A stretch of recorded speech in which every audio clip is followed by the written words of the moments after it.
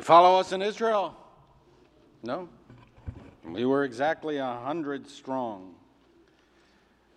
What a remarkable mission we had. What an amazing country. Words cannot adequately convey Israel. You simply have to go for yourself. I wish there was a way that I could persuade you to come with us, for those of you who have not been, and to participate in this life-altering, transformative journey, because words describing it fall short. How do you describe a dream? How do you express a miracle? How do you put love into words? Is there one among us who ever composed a love letter and felt that we have captured our deepest sentiments? Now, I'm a partisan Jewish hack. It's my job to awaken your Jewish soul. So don't take my word for it. Talk with those who have just returned. Ask them to give you their honest opinion on whether it was worth the time and the money. Even my pre-mission assurances that the experience would be exceptional paled in comparison to the actual experience, because words cannot accurately and adequately describe. As one of our congregants mentioned to me upon our return, you assured me that the journey would penetrate deeply, but it was nothing in comparison with the real thing. That's the thing. Classrooms are inadequate to teach Israel. It's why the principal of our religious school accompanies every mission. What we can accomplish in 8 days, we cannot accomplish in 8 years in New York. Sermons are inadequate. It's why I accompany every mission. What I'm doing now, trying to express in words inexpressible emotions, is only an echo. It's not the music itself. We do not simply observe life, we experience life, we live life. Even thinking and reasoning comes more from the heart than from the soul, than from the head. It's why I could never support those in our community who make common cause with our enemies. My heart is not with them. My heart is with our people. Criticism is one thing, but I could never sympathize with an organization like the Boycott Promoting Jewish Voice for Peace, an ironic misnomer of a name, if there ever was one, that at its annual convention this week, I don't know if you saw this was greeted us upon our return, hosted, feted, and cheered a convicted Palestinian terrorist with Israeli blood on her hands in terms that would make Osama bin Laden blush. What happened to their Jewish neshama? Where did it go? Seems to have all dribbled away as they were passing it on. The flame of Judaism flickering in the night, its last embers dying by the campsite of anti-Zionist apologists. They no longer feel the pulse of our people. They can celebrate murderers because they convene in Chicago. The good parts of it.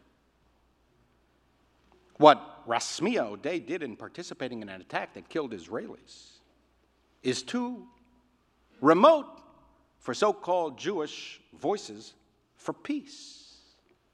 Terror, murder, even occupation.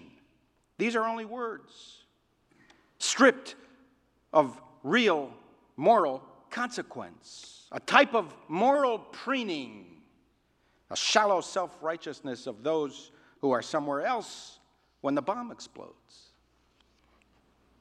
A kind of faux humanitarianism that tuts to the sight of dozens of children gassed to death, just on the other side of Israel's border, and goes right back to accusing Israel of war crimes. Willful denial of the basic fact that were it not for those 20-year-old tank commanders that we met on the Golan Heights, that very savagery would be visited on us as well. The only thing holding back the hordes is the commitment and courage of those young people to hold back the hordes. If they do this to one another, can you imagine what they would do to Jews if they only had the chance? I always try to keep an open mind. Self-criticism is even more important to me than criticism of others. I welcome the exquisite diversity in the Jewish community that produces an intellectual and political pluralism unmatched by any other people. Still, my heart is a heart of Jewish flesh, a heart moved by the miracle of collective Jewish life. I cannot relate to those whose hearts are hearts of stone, Jewishly cold, lifeless, and emptied of Jewish feelings. Linda Sarsour is their high priestess, the guardian of liberal purity. Who can accept Assad's vision of life? Who can support the vision of society peddled by Iran, Hezbollah, Hamas, or even the Palestinian Authority as currently constituted? We met one of the chief spokesmen of the Palestinian Authority in Jericho, who, like the Jewish Voice for Peace, berated us with the same old tired tropes about occupation. I wish there were peace. I still support a two-state solution. I asked the Palestinian representative whether 24 years later, the Palestinians have any regrets.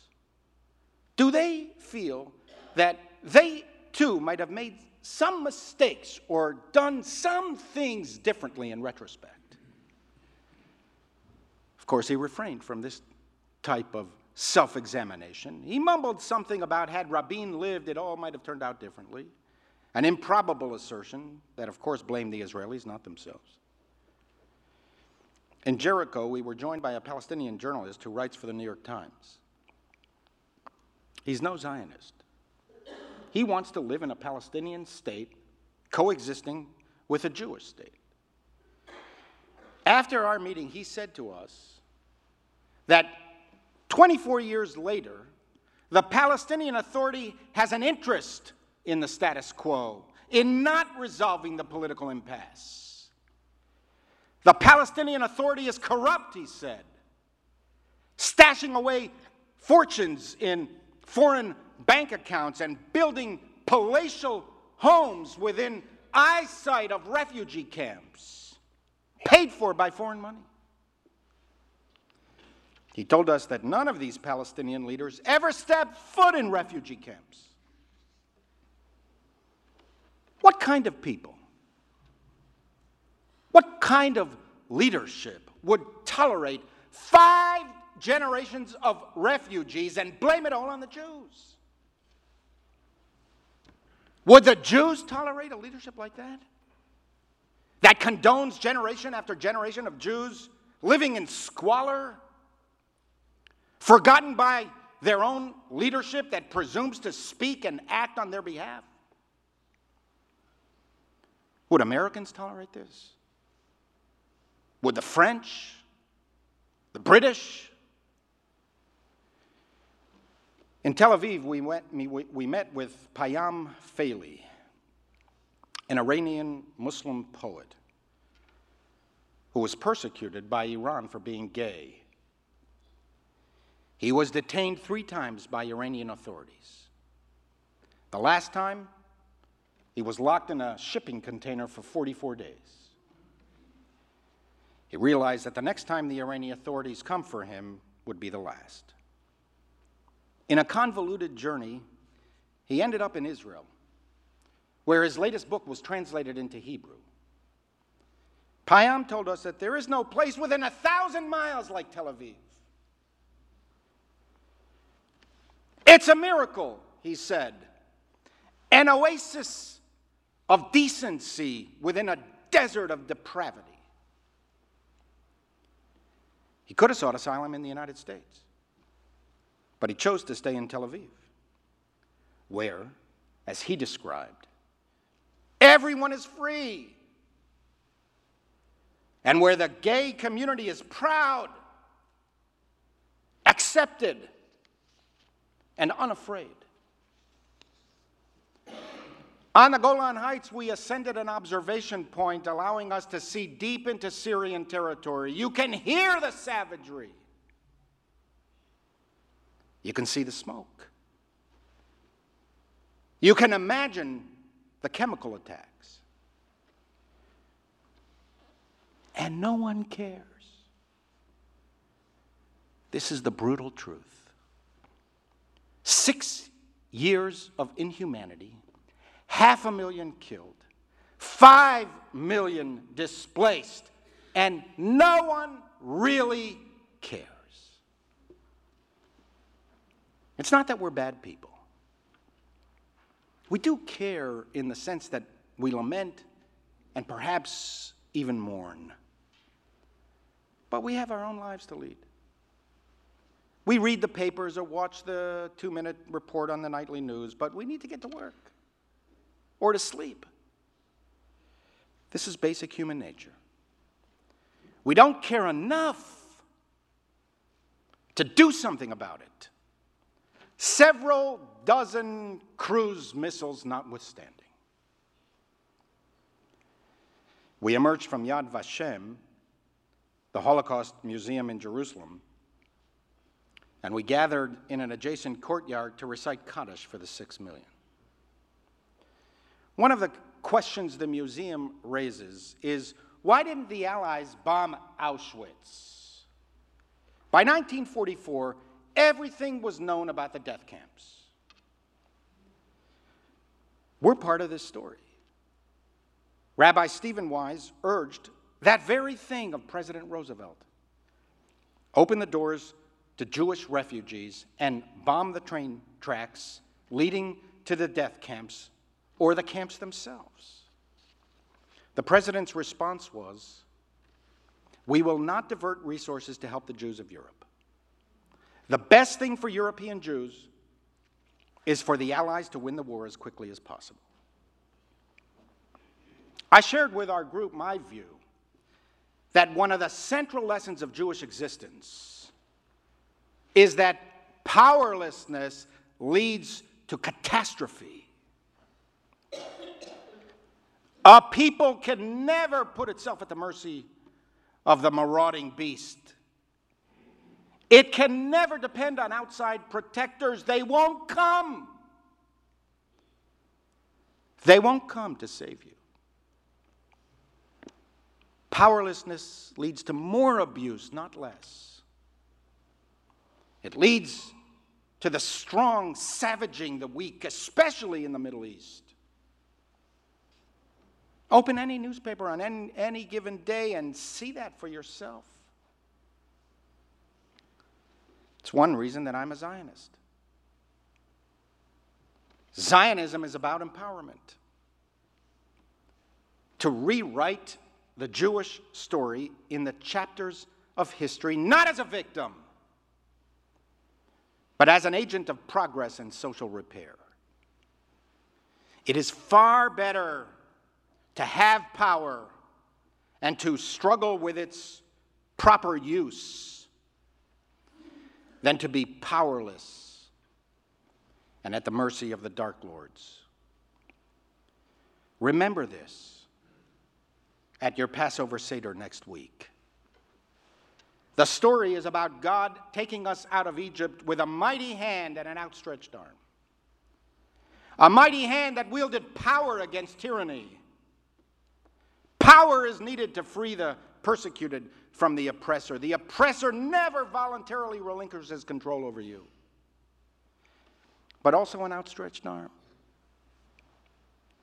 that offers peace, respect, tolerance, mutual understanding, love, dignity, and compromise. An outstretched arm that seeks to embrace. In Jerusalem, we went with the heroes of Israel, who described to us the heart-stopping work they do around the world in response to natural and human-made catastrophes.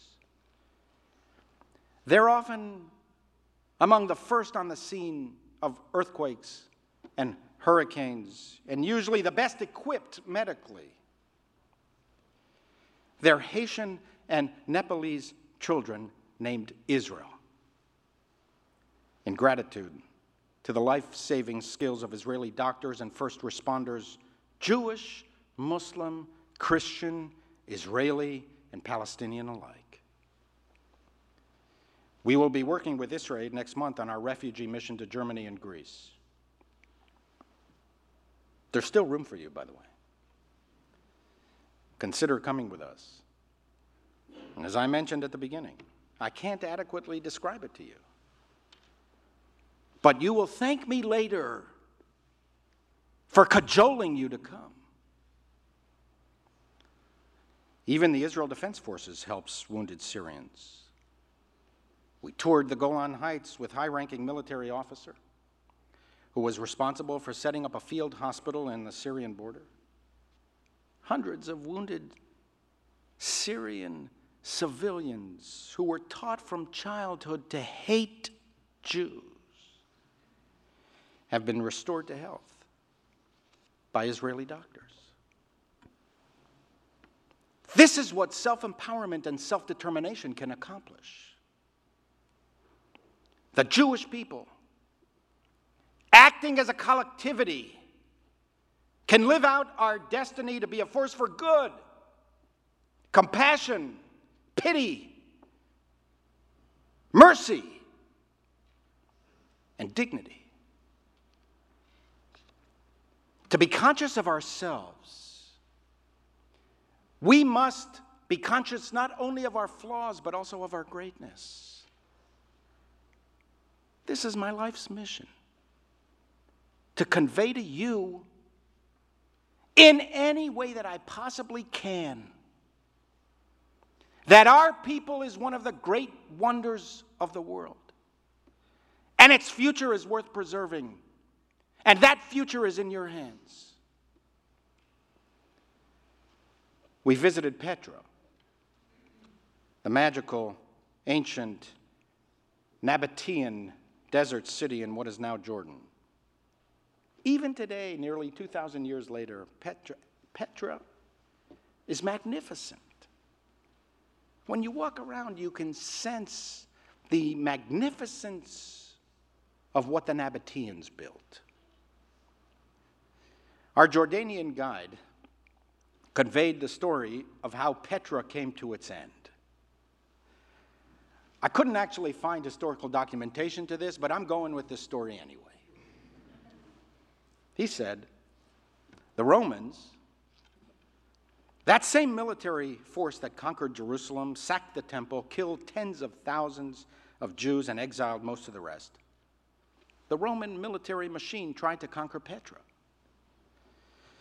But it was guarded by steep ravines on all sides. It provided an almost impenetrable defense that even the mighty Romans couldn't penetrate.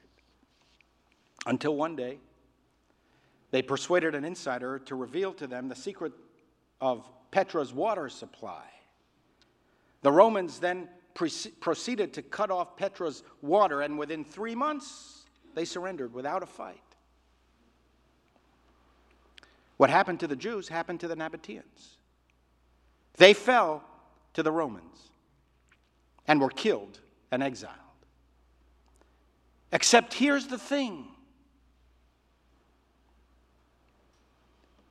There are no Nabateans today. The hills of Petra are stunning.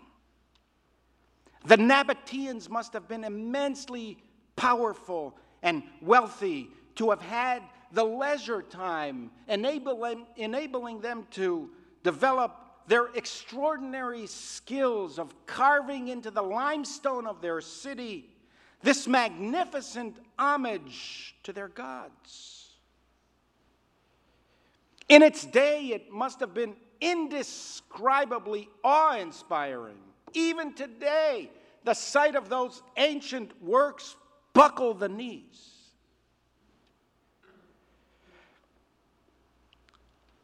But there are no Nabateans today. There are no ancient Romans today. There are no ancient Egyptians today. There are no ancient Persians today. There are no ancient Greeks today. There are no Babylonians today. There are no Edomites today. There are no Ammonites today. There are no Assyrians today. There are no Midianites today. There are no Canaanites today. There are Jews today. There are Jews today because we spent our energies carving into our hearts, not into the mountains, homage to God. And even during the long exile,